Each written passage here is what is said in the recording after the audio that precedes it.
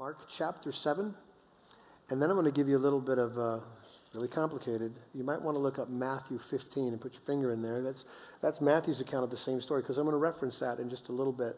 We are dealing with three particular stories, three narratives today. One of them is where Jesus comes across possibly insensitive, maybe a little bit rude, if you've read ahead. There might be some questions that come to your mind about how Jesus responds to this particular woman in the first story. Second story is about how Jesus responds to a deaf man who has got a speech impediment, and his actions seem a little weird, to be fair.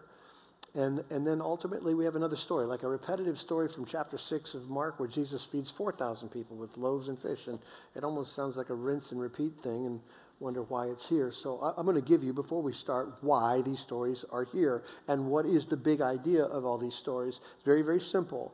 These stories communicate that God's grace is available to everyone. Everyone. If you were here for our Romans series, Romans is the doctrine of how God loves sinners. And a word that we use to talk about that is grace. And these stories talk about how radical God's grace is to the edges. I mean, to the things that spill over the edges, to the people that no one would ever care for. And so these stories tell us that. And I have to conclude that maybe what the Holy Spirit wants to do with a text like this or stories like this is maybe communicate to somebody that decided to show up to church today, who in your mind you're here because it's Father's Day, and we're happy that you're here because it's Father's Day. But if you were to assess your own life and how you feel spiritually, or this concept of God or grace or Jesus or whatever, you've concluded what you've done, where you've gone, who you are, is beyond the ability of God's grace to reach you. And you're confused. Right now you think that your problems are greater than his ability. And so these stories are for you. That if you're at a place where you think that God couldn't or shouldn't be for you, then you need to listen up and lean into these stories, because it describes that kind of person. And I got to believe that there might be at least one of you that are here with that struggle.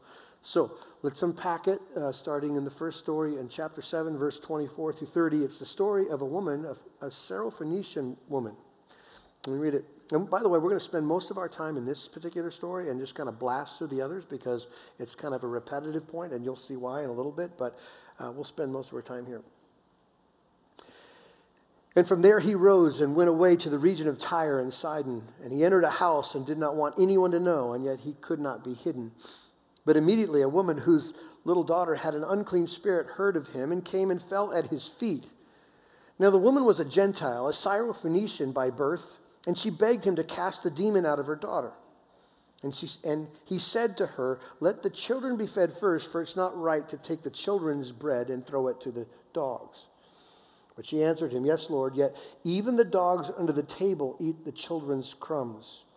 And he said to her, "For this statement you may go your way. The demon has left your daughter." And she went home and found the child lying in bed, and the demon had gone.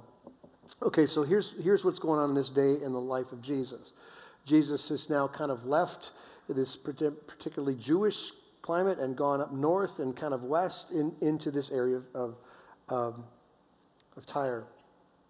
And sometimes when you watch locales of different movements of Jesus, they're just inconsequential. He's just moving to another region. I think there's way more specificness in where Jesus is going. Specifically, if you heard what we talked about last week, that when Jesus is confronted by the Pharisees and the scribes, and they're talking to him specifically about touching things that are unclean. But Jesus' point is to say, there isn't anything outside of a person that defiles the heart. The heart's got the problem. And it's always been an inside issue, and so you just deal with that. And so Jesus intentionally, in my opinion, moves away from a religious, like Jewish culture, and into deep waters as far as the Gentiles are concerned, to the place where they would consider that's where the bad people are. If there's going to be something unclean and something dirty, that's where Jesus went. To make a point, right? And the point he's making is that there aren't dirty places, there aren't dirty people, there is evil that resides in the heart of everyone, okay? And so that's why he goes there. And he's moving into this pagan area. Tyre in the Old Testament was known for its wickedness. It was the hometown of Jezebel, who was an enemy of God's people. One particular Jewish historian said the people of Tyre, this area, were Israel's most bitter enemy. So this is the environment that he's in. There's another reason why Jesus heads to this kind of scandalous place, and that is simply because he needs a break. He needs some R&R. In fact, verse 24 says he didn't want anybody to know that he was there, but he couldn't be hidden. He went there specifically to rest. There were a couple times in Mark's gospel so far that Jesus has tried to take his men and go to a place to get a break. And I can totally imagine why. I mean, Jesus is as popular as anyone's ever been. Thousands, and I'm not exaggerating, thousands of people have come to him, not with average things, but with every person's most important thing.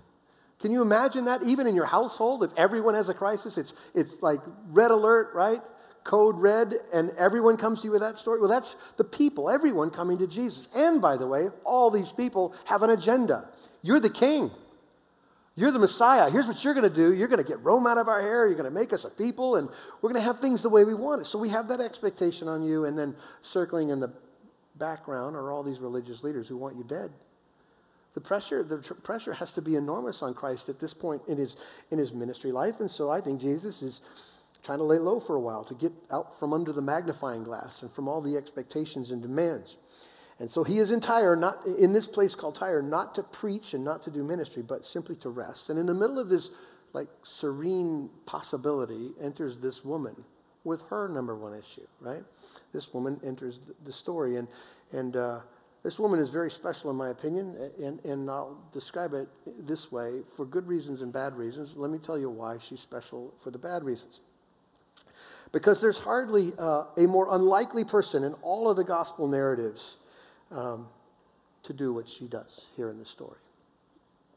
In fact, there's probably hardly any more unlikely person to come to Jesus expecting to get anything from Jesus than this particular woman. So let me explain to you, and it's the bad part of this woman. It's how people saw her. It's who she was culturally. She was, one, a woman, and in our culture it doesn't fit, but in that culture, second-class citizen. No woman would go to a rabbi ever and ask a question. That wasn't possible. They were viewed not equal as men. Woman, she's also a Gentile. You know, I don't have to tell you how Jews feel about Gentiles, right? They are also second-class citizens. The huge tension that exists between the Jews and the Gentiles, and in the Jewish mind, the Messiah, Jesus, wasn't coming for you.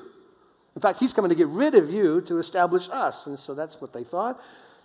She was also she was a Syrian Phoenician, which is a pagan place.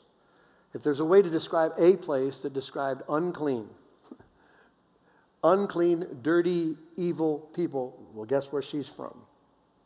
And Matthew's account tells us she's a Canaanite woman. If you go back to Deuteronomy chapter 20, you can see what God said about the Canaanites. Exterminate them.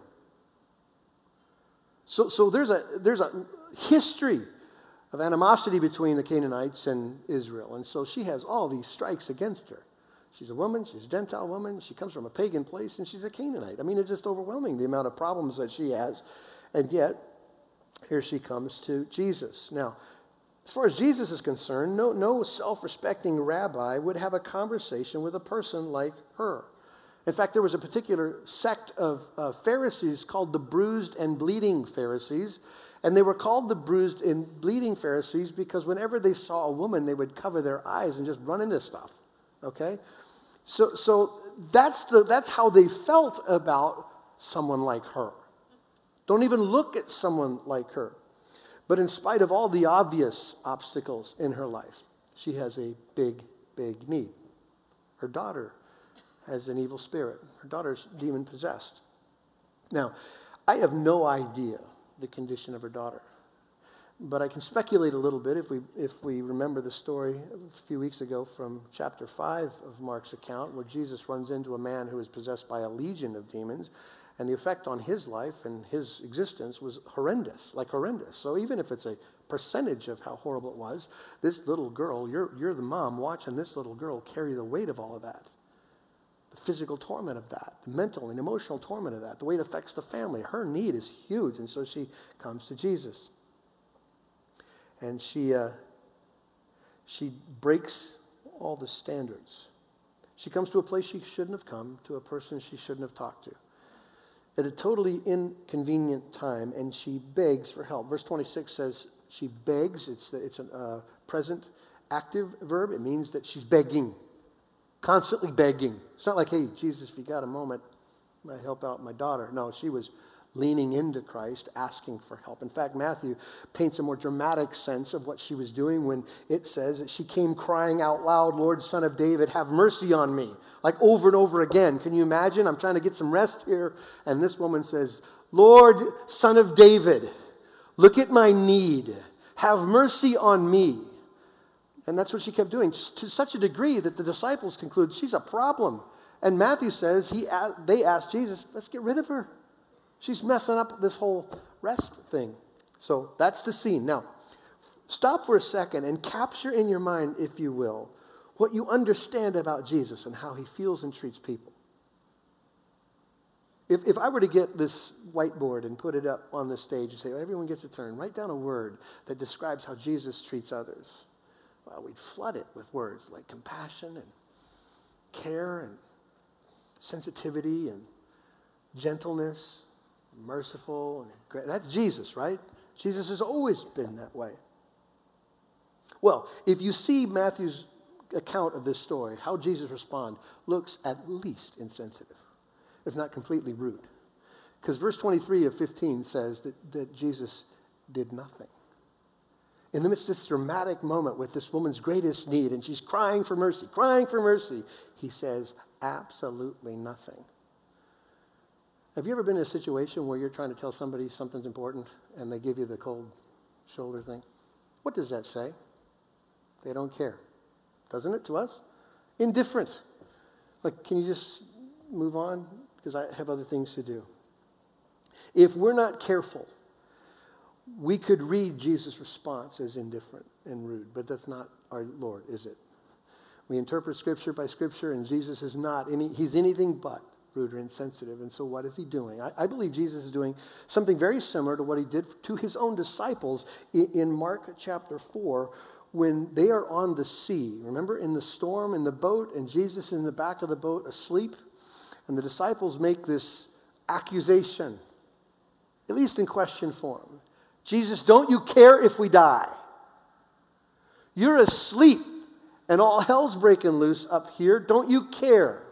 And we know from that story, we've studied that story, that Jesus is doing something for their faith, either revealing what they believed or what they thought of him or God's faithfulness. I'm putting it to the test, and I think Jesus is doing the very same thing for this woman here. He is giving her a lesson on faith. In fact, he's allowing her to express it, what's in her heart. And so this woman does. Unlike maybe how I would respond if I told somebody of my greatest need and they just ignored me, what it looked like, some of us might just kind of slink off with our head down, like, oh, I guess that didn't go too well. She didn't do that. I love this woman. She gets even more persistent. And she makes her case again. Verse 27 tells us Jesus' response. And he said to her, let the children be fed first, for it's not right to take the children's bread and throw it to the dogs. It's interesting. How offensive does that sound to you? Pretty bad, right? Hey, I'm sorry. I know you got a need, but you're a mutt. And we got no time for mutts. That's sort of, if you're not careful, how it might read. Let me explain to you a few things about what's going on here. First of all, this use of the term dog. In the Jewish culture, it was fairly normal to address Gentiles as dogs, okay? And they meant it in a derogatory way. You're a scavenger. You're a pest. You're wild. You're repulsive. You eat everything. You're the kind of dog we need to get rid of, is how most of them meant. That's not the word that Jesus used for dog here. The word that Jesus used was a common word used for small family pets. Like if you picture in your mind the word for puppy, that's how Jesus addresses it. Like you would have a puppy that sits under your table and you're, chucking food at your cute little puppy. Well, you might be thinking, well, that's good, but that's not great. Still calling her a puppy, and that's a problem. But here's what you've got to see in this statement that Jesus makes to the woman. He doesn't call her anything. He's just making a statement, and he's telling a parable. There's an analogy here. There's a spiritual reality here that Jesus is trying to tell her about and her to respond to in this phrase. It's an image that he's trying to get across. And it's the image that he says very clearly, that he doesn't say in Mark, but he does say in Matthew's account in chapter 15, verse 24, when Jesus says, I was sent only to the lost sheep of the house of Israel. That's what Jesus was trying to say here. I came on a mission. I've been sent by God to deliver on his promises to the people of God. I came intentionally for Israel. That's why I'm here. That's what that statement was meant to mean, okay? The reason why he's there is to care for them. They've waited for the Messiah forever. That's why he's here. But there's no confusion. We have the advantage of all the scriptures. We know that Jesus is here on a rescue mission for sinners, don't we? John 3, for God so loved the world. We know those things. So clearly, it's not talking about the exclusivity of Israel, just the timing of Israel. So you need to pay attention to what Jesus says here. He simply says, Israel first. Let the children eat first, which implies something, by the way, that there's going to be something for someone else. First means order. It doesn't mean exclusion. So Jesus is making a point that, yeah, but you want me now to do these things now. I'm here for this mission, and first comes Israel. Not to the exclusion of the Gentiles, just the point that they come first. So let me stop for a second and make a point, because I know this can sound real churchy and real Bible-ish and skip over our head. I think there's a lot of you in this room who could relate to this woman who are absolutely convinced that your stuff, your story, your limitations, your lack of understandings, your experiences, your secrets, your closet, all of those things are reasons why there's no way God could come to you. There's no reason why he should. There's nothing that you can do to make that different. No reason why God should listen to your cries. After all, look at all these strikes against you. And you might conclude that, and if you're one of those who've wrestled with those thoughts, then you need to listen very carefully to how this story finishes, because it's incredible how it finishes. Look at verse 28. This is the woman's response to that statement by Jesus that let Israel eat first. She says this, yes, Lord, yet even the dogs under the table eat the children's crumbs. And he said to her, for the statement, you may go your way. The demon has left your daughter. Okay, now let me just give you a snapshot again, because I've said it, I'll repeat it. Remember who we're talking about here.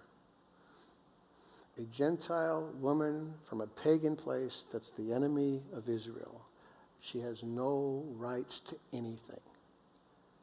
She should be excluded completely. And what's so unbelievable about this woman, what makes her special in the best way, is that she gets it. She gets the gospel story, and she gets God's intent. In fact, I would tell you, it's the only place in Mark's account of the gospel that anybody addresses Jesus as Lord, which is pretty impressive.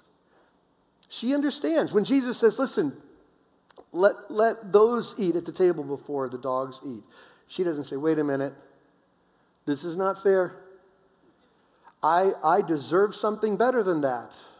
I'm a human after all. I deserve this or I deserve that. She doesn't argue. She simply says, I get it. Yes, you should. You did come for Israel. There is a promise to those people. Yes, I don't have any problem with that argument. But here's what she says next.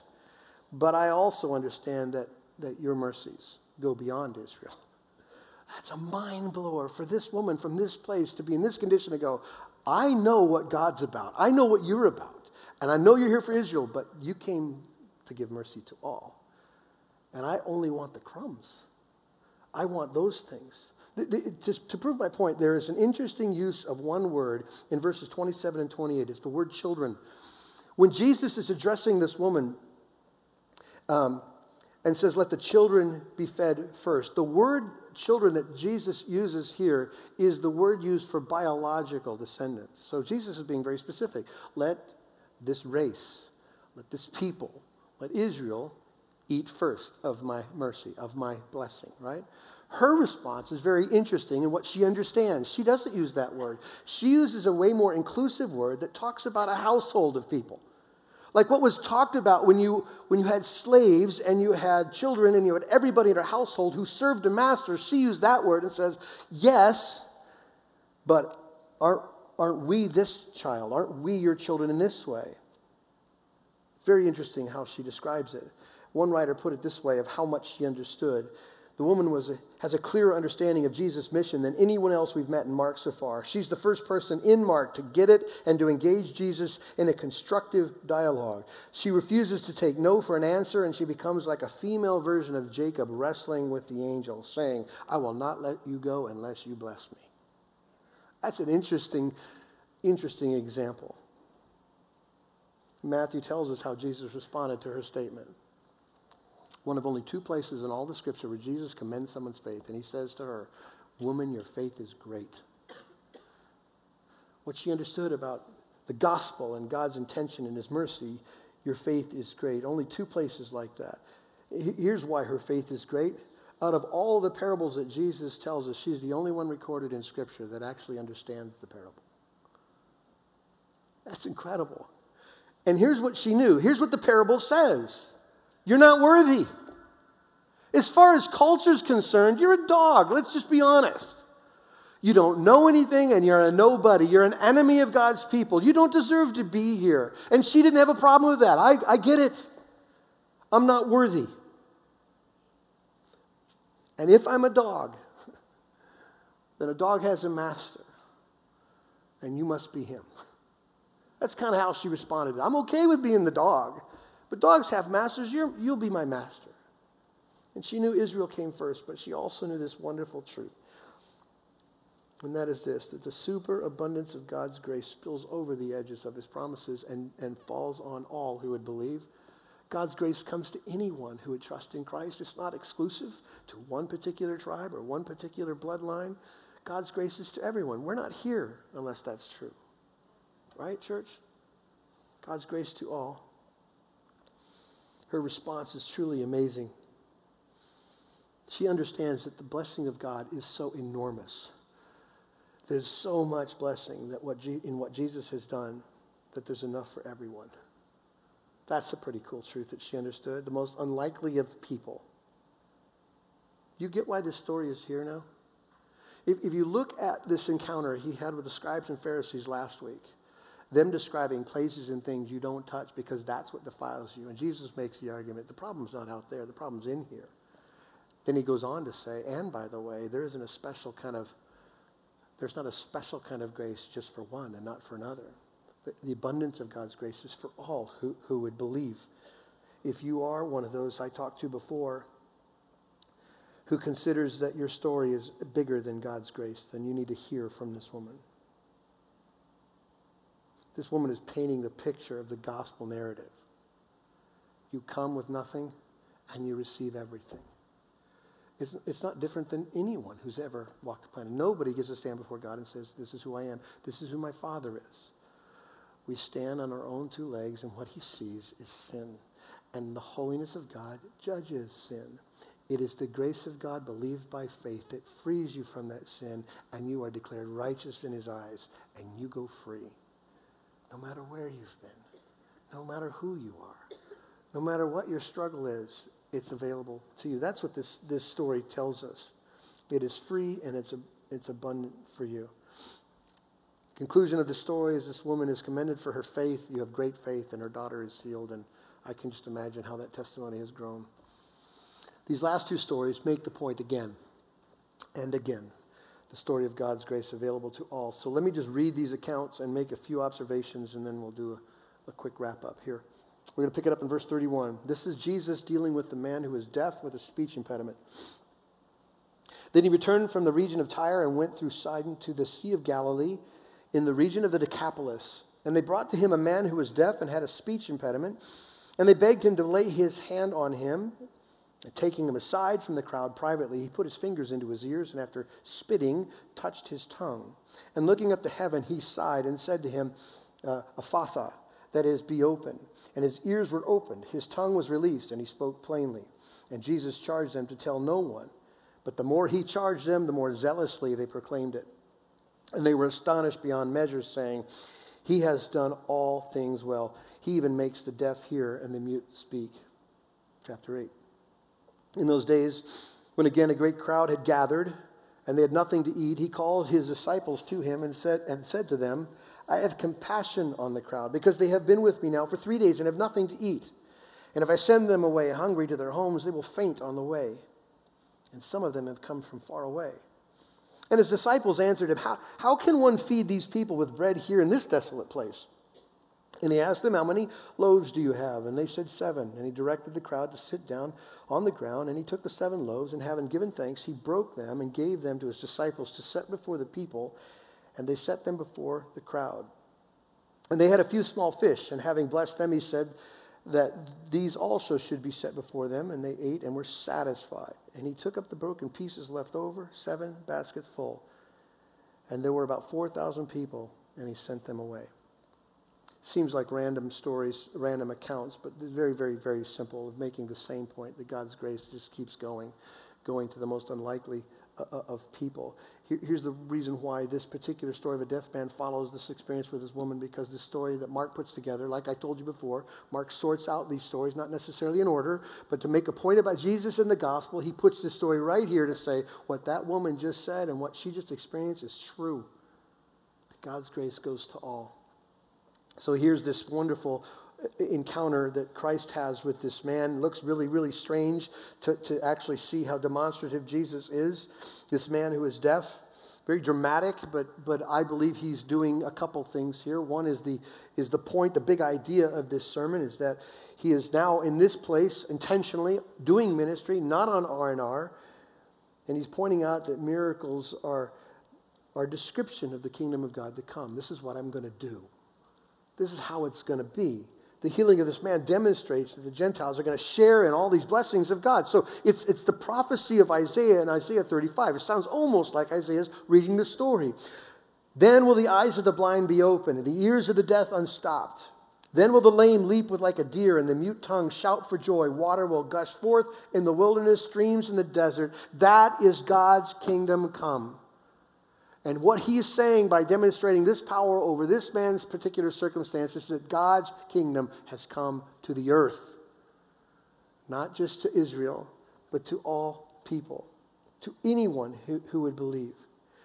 There's another thing that Jesus is doing really tender, really powerful in this story, is that I think Jesus is signing to this man who doesn't know what's going on.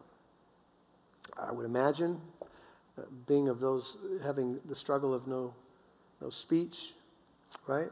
Or a speech impediment, can't hear, that he's been kind of the unwanted center of attention for many years. Like he's the butt of the joke. Jesus does something very tender to take him away from the crowd, to be by himself, to do his ministry. Like you've been looked at too long.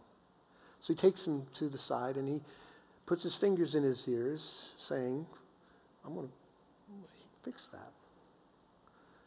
He touches spittle to his tongue, saying, "I'm going to open that. That's going to work." He looks up in heaven, saying, "Hey, no confusion where this power is coming from. God's going to touch you." And then he breathes this deep breath, this sigh, which communicates very clearly that I feel your pain, man. I'm with you in this. I get it. It hurts. Jesus, all these other miracles, seems like he could just point and go wash and go do. And here, he stepped up to the need of the man. The man needed to know. And what Jesus communicated was the tender, affectionate touch of God's mercy in his life. And that's what he did. God's grace came to this man in a very powerful, very poignant way that's undeniable. This third story, the last one in Mark 8, sounds like a repetitive story, like the one in Mark 6. In fact, there have been some I read that suggested it was just really a replication, but I don't believe that it is. There are many differences. Fewer people, more loaves, less leftovers, different place, Gentile land, on and on it goes.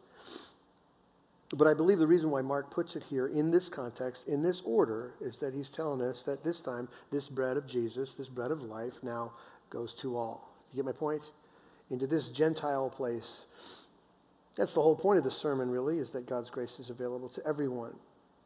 And you and I are invited to eat too, which is an incredible, incredible truth to remember. In fact, this superabounding grace of God is for you, and all you have to bring is your need. Right? There's a big difference between how people feel instinctively what I need to do to appropriate what God has done, and they start down the road of cleaning up their act. or sorting this out or learning that. I'm just suggesting to you right now that what God has offered to you is something you will not get by your efforts. It comes by your faith. You trust in what he's already done, and it's already yours, as if it's finished. You understand? Complete and done. And to these people, this crowd of people, this Gentile group of people that nobody should care about, sitting on the hill, being fed by the living bread of Jesus, is the illustration of what it's like for us now, some thousands of years later, to receive what we did not and do not earn, right? That's the reality of the story. There seems to be another illustration, or at least there's one I want to make that sticks out in the text. And I'm gonna make the point by asking a question. Are you willing to go to the world like Jesus did? If Jesus leaves hometown, if he leaves comfortable, if he leaves the Jewish culture to go into God-hating Gentile world, are we willing to go to the world like Jesus did? I know what you're thinking. Here comes the mission speech. Missions, we got missions coming, I'm ready. I'm not talking about missions. What do you think of when you hear world? You probably think people not like me. Or you think some other part of the world. You realize the world's come to your door, don't you? You're not surprised by this, right? You don't have to go anywhere, and the world's right here.